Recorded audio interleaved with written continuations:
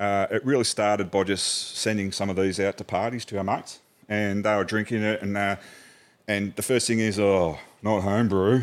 And then they tried from the university. Yeah, the university. You've given them PTSD. Yeah, that's it. And they took a swig, and they were surprised. And I was even getting comments back from people who took to their party and other people out of town.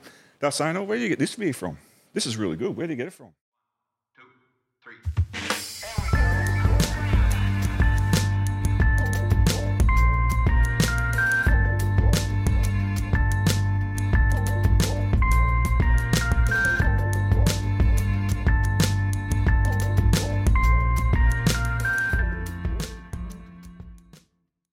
Going to be annoying, but anyway. No, you get used to it after a while, but no, it's good fun. Welcome to another episode of the Drinks with Jackson podcast. As always, I'm your host, Jackson, and today we've ventured out of the studio once again. We're in Shep East at the Three-Legged Cow Brewing headquarters with Jeramy Blight. How are you, mate? Yeah, good, mate. Yourself? Yeah, cruising. Bloody come off night shift yet again into a potty, so no doubt this beer will go down quite well. Yeah, well, you've got a nice little El Morado there, so it's a nice 5%er. That'll get you kicking along. Little grenades, isn't it? Yep. Yeah, 100%. I had a bit of a chuckle to myself as I was pulling into your driveway and I'm thinking, fuck, like, how the hell do they come up with the names of these beers? And obviously you got the bellowing donkeys in one paddock at the front. So we try and, because the name is like farm related and we're on a farm, it was quite easy to pick names and we want to go on the crazy side a bit, like the Three-Legged Cow, a bit crazy. And so we pick names that kind of mean something to us for our beers as well. So, so the Bellowing Donkeys, for example, we've got 4 donkeys in the front paddock there, as you saw.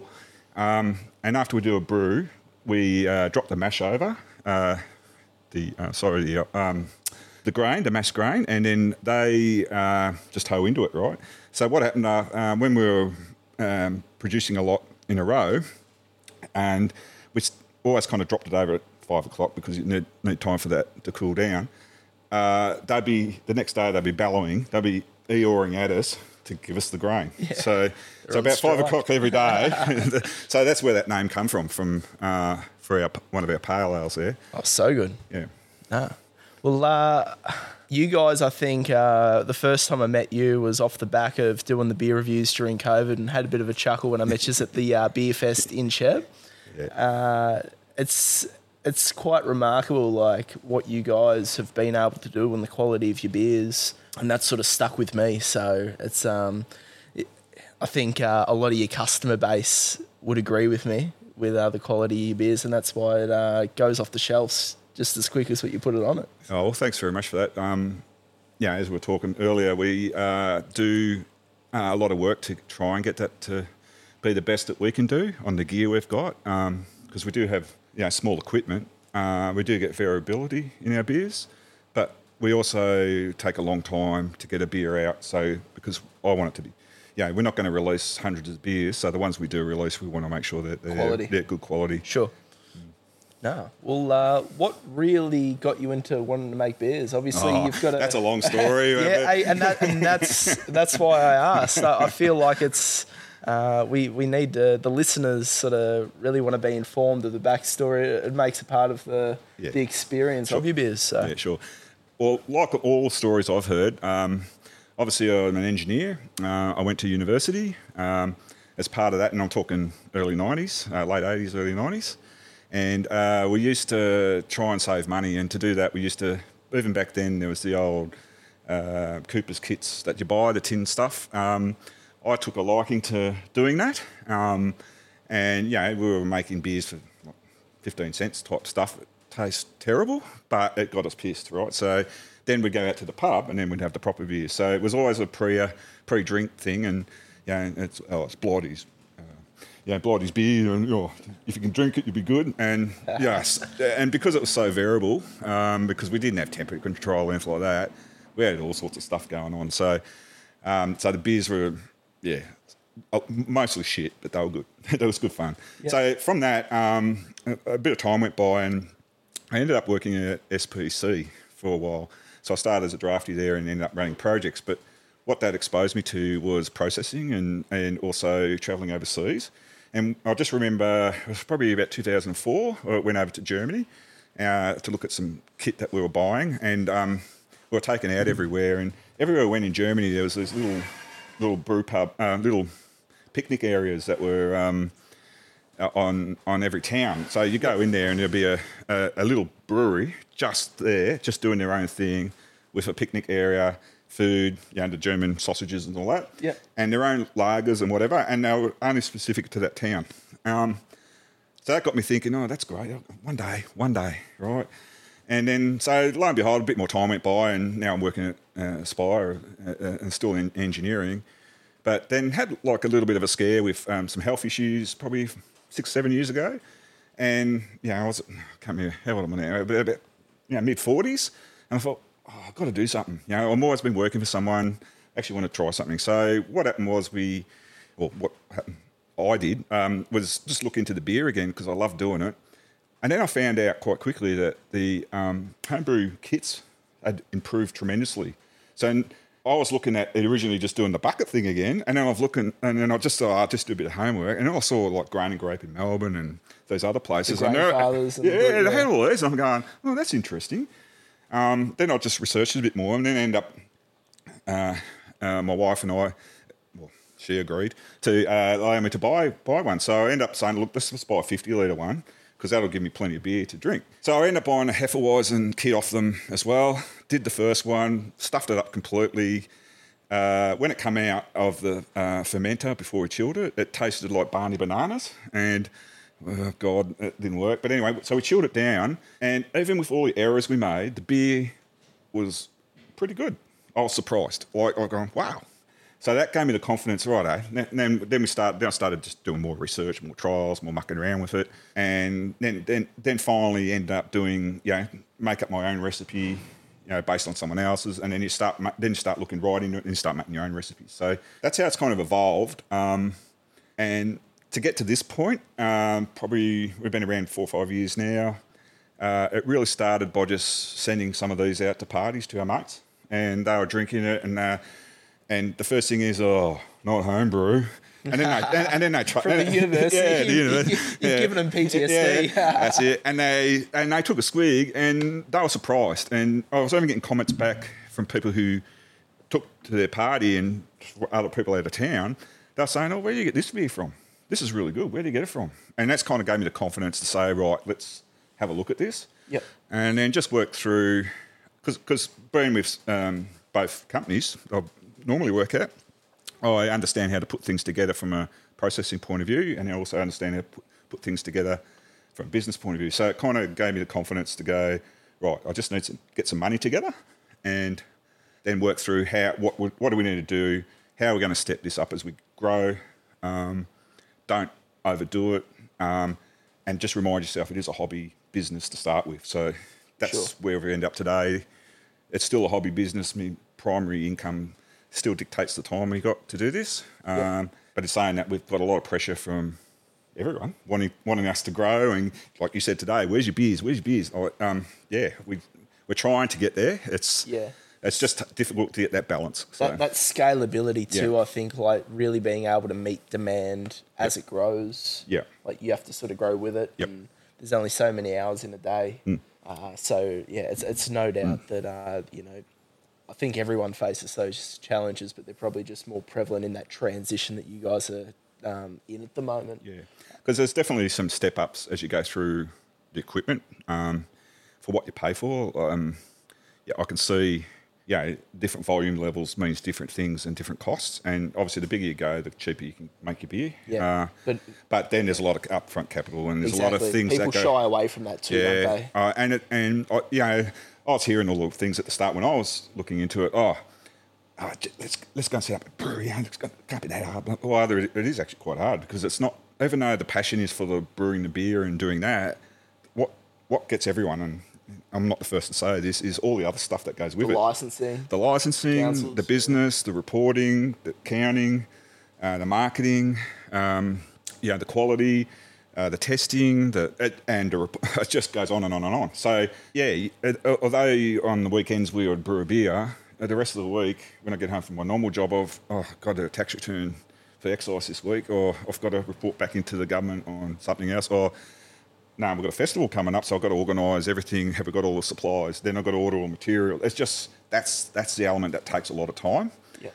It's not hard work. It just takes time. So the fun bit of brewing and making new recipes is probably only a really small part of that, but that's the passionate bit.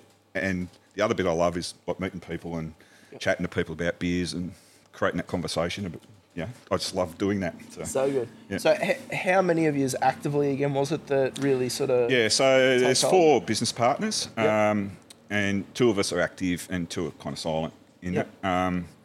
And one of the guys who's active comes out with me, Scotty.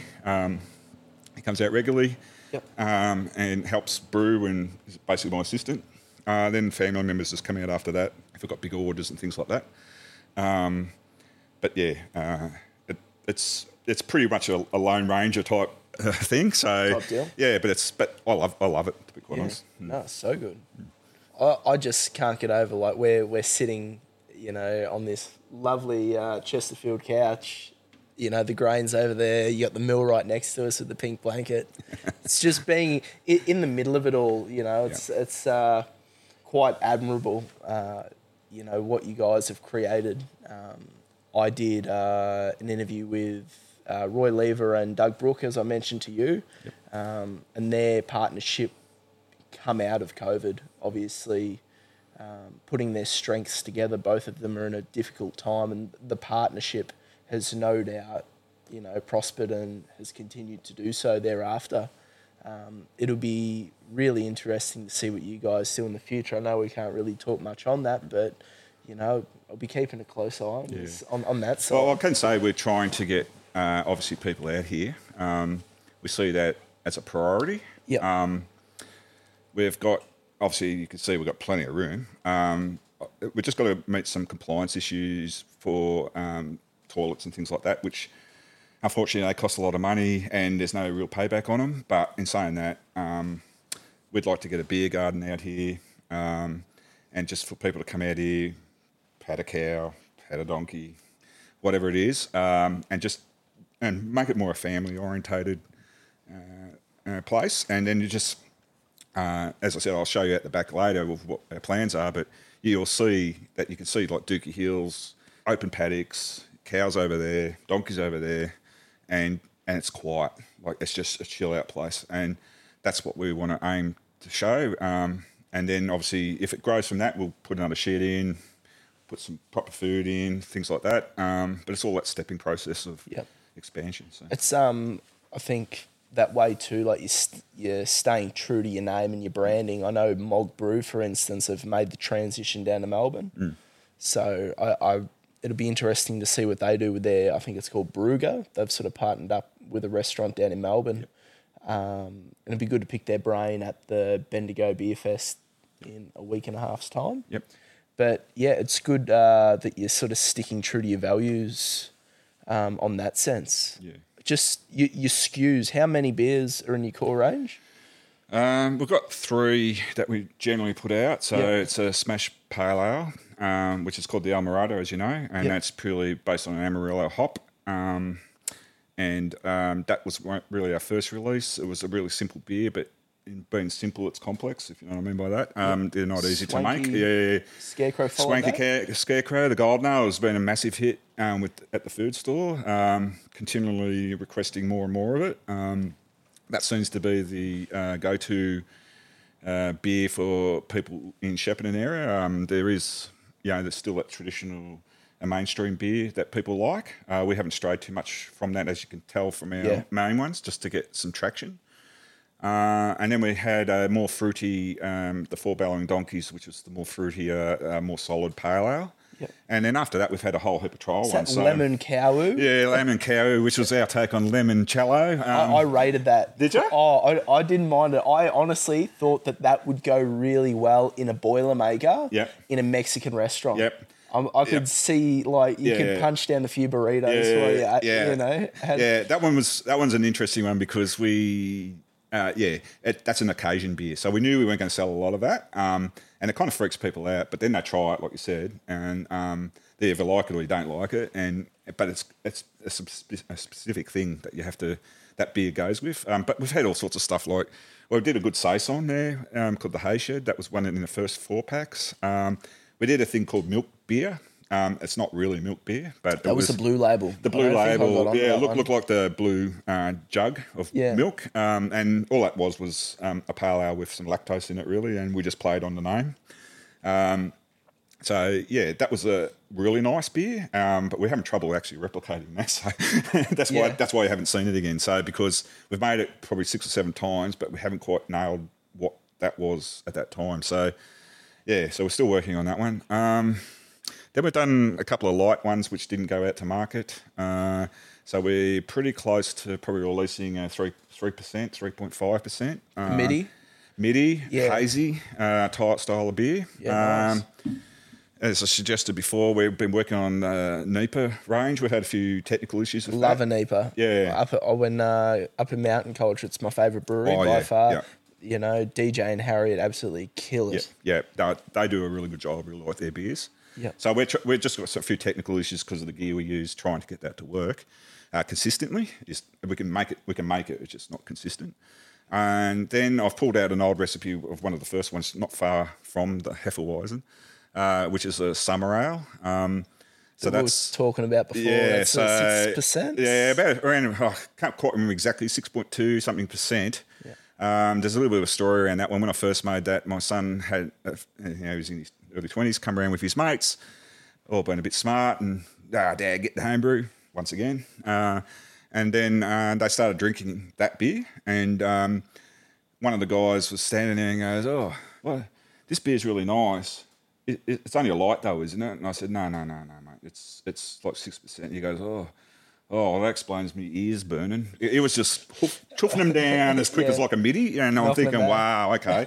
But so we've had a few people taste this actual batch, and they're all saying the same thing. It was really nice, really easy drinking, but it's got that kick in it. So, that you don't realise. And that's the beauty. Like, I know a lot of people shy away from the micro brews, but no doubt if you were to put that against the VB have just released, what's it, an XV? Yeah, I saw that come out the other day. No doubt it tastes like dog shit. Oh, I don't know. I haven't had it yet. If it's anything like the VB, I know what I'd be picking out of the two, let's be honest. Yeah. Have you found, obviously from a retail point of view, you're in the food store in Talla. Has that really elevated or given you that promotion? Yes, it does, because they've kindly put us on top of the beer list. So underneath it was Beechworth Pale Ale. Yep. And we're outselling. Who were in Gabs too. Yeah. Gabs Hottest 100. Yeah, so we're outselling them. Wow. So at that venue, of course, I'm not claiming that we're anything like them, but so that was really promising. And so they're the ones that kind of helped us launch, because we were bloody nervous. And it was like October before COVID. Was it Ed? Yeah, Ed. That helped you? Yeah. And they come out here, the same thing. They wanted something different, something local. They heard about us on the grapevine, because we don't promote anything, as you know. Yep. Then we did the 4-pack. I think we did 30 of them, and I was just so stressed about, oh my God, what's this? This is the make or break moment. And they sold within the afternoon, because there's only bugger all packs. And then the feedback after that was like, oh, more please, more. Yeah. And that kind of, then we were off and running then. But it was just that I was probably holding back on releasing, because I was just so nervous about the whole thing. But then they kind of pushed and said, no, come on, just release everything as a trial, so that you can pull it back, and if it's no good, it doesn't matter. And I thought, okay, that's a good idea. So we did, and off we went. And then since then, they've been selling, our Murados sell there reasonably well, but they don't really promote those as well. They've got that fridge at the side there, as you know. Yeah. And, but we're on tap actually at the back of the vault at the moment. So the Golden Ales, out there. But they're a really good been a really good customer for us, and without them, we wouldn't be where we were today. And even their customer base too, like having the ability to afford something, maybe a bit better than a Northern, especially from a price point. I think that would definitely give you the reassurance. Yeah, it does. Especially after that feedback. Yeah, I wish I was making the money they were making on it, but that's okay. But look, that's all part of it. That's they've been fantastic to us and supporting us, and same with Chaz Cold, another one. Will does a great job supporting the local brews. He's awesome. We continue to run out of there, but when you look at it, we are also competing against a lot of other people, and as you said, like Mountain Cultures and the Bolters of the world. Yeah, but even the local breweries, obviously you've got Wildlife, James and Reese do a terrific job, but that's their full-time job. Yeah, that's right. Whereas, you're competing in the likes of those guys, obviously Matt and Dana at Shep Brewery as well. Yep. It's their full-time job. So I think what you're doing, comparatively speaking, don't worry. I'm just freaking out. Like, imagine if you devoted all your time, like the shit you'd be getting done. Don't worry, I've been asked. I don't know how many times I've been asked that. So, the issue I've got is I really enjoy what I do now, and I've kind of set myself up for retirement, I guess, in 10 years' time. But in saying that, I don't think I'll be working full-time in 10 years' time. So that's where this whole thing has been about: starting slow, growing it, don't owe anyone any money, just keep building it slowly, do what we want to do, and then once we're ready to retire or semi-retire, that's when it'll kick in. Yeah, and it's probably good that you've taken that approach. Obviously, it's in the media at the moment with Tribe and Ballistic going into admin, two massive operations, both in Newcastle? Yeah. Or New South Wales, rather? New South Wales, yeah. When the bank owns X amount of percent of what you're operating and interest rates are going up. So it's probably that organic growth that you're doing. And that we've deliberately, as you know, we've deliberately done that, and it's tailored to the available hours we've got. You exactly said that before. If I spent more time on it, it'd be obviously a lot bigger than what it is now. But in saying that, don't want to overdo it, realising our market is local. Although in saying that, we've had a lot of people ringing up for stuff outside the area. But with that comes other challenges, obviously, about supply, about time, about employment, all that kind of stuff, and transport and things like that. So we haven't really experienced that yet, and we're probably a bit naive in that area. But in saying that, the support from the local community from council through to everyone has been absolutely fantastic. So, and that's been the pleasure about it, is that I deliberately didn't want it to be a stress thing. I wanted it to be a fun thing, and all the people that are involved in it have contributed some way. And like the best things are going to festivals and meeting people, and that's like that one at Shep where we had that first one we ever did. Like, we were blown away by that, and everyone was just coming up. We were having a great time. We were right next to the music too, which helped. So, but it was really good. So, like, there's a lot of support, and it's interesting when I tell people, at my job, or I'm in a big room with a heap of government people, and what'd you get up to on the weekend? Oh, we went to a festival, and what'd you go? No, I brewed beer and actually went there, and they're going, what? It's just that alone, and then also that creates a conversation piece, and that's the thing I found the most is this leads to a lot of conversations and a lot of meeting people, and it just breaks down everyone's walls, especially after they've had a few, as you know. Still wanted to comment about that first one you did. I thought it was so funny when you see me getting progressively pissed, and I was just laughing your head off when I saw it. I'm just going to go for a nap. Okay, wow, yeah. So that was pretty funny, but that's what this is about. That's having a bit of fun, doing something we actually like doing, but also talking and meeting people and seeing people enjoy themselves. I think that's what I get out of it. So good. So as far as festivals, any upcoming dates or? Yeah, so we're going Swan Hill this Saturday. So that's a pretty big one. I was just talking to the lady before. They've got about 1,200 sales already, and so they reckon they should get around 2,000 people there. So that's a massive. So there's only 3 breweries there too. So we should have a good day out there. Then we're going to Taste of the Golden down in Seymour in April. And we've kind of limited ourselves. Yeah, we're not going to Bendigo or a few of those other ones just yet. but yeah, in time, we're just selecting which ones we like to go. Our preference is for the local, smaller type ones, not the bigger ones, because there's enough big players in there. And as you know from our socials, we don't post socials because as soon as we do that, and because we're so small, our beer sells out, and it's a bit embarrassing, to be quite honest. So we'd rather not just go our own way at the moment. Just let it tick away. Just let it tick away, word of mouth. We get calls, or where can I get your beer, or we get a text, and we just tell them. But as you know, right today, we've got no beer. I've got a couple of kegs left for the weekend. So this weekend's a big brew weekend. And start, getting some stuff back into the marketplace, I guess. So good. Obviously, we can't really touch on the socials, but if people want to reach out, where can they do so? Yeah, so that's at the Three-Legged Cow, I think is our tagline. Yeah. And that's that's the same for Facebook and Instagram. I'm not real good on them. My daughter kind of corrects me and does some of the posts for me. So I'd still struggle with trying to answer things and see how it works. But yeah, we're definitely looking at it. Our webpage is under construction still. It's been 2 years, but anyway, it's under construction, so it's not far away either. Keep the scaffolding up. Keep the scaffolding up. So that's not far away from launching as well. And then I think our first thing is going to be trying to get some online sales, and also maybe just open up the door here for just sales at the door, because we can't have people here, as we've discussed earlier. Yep.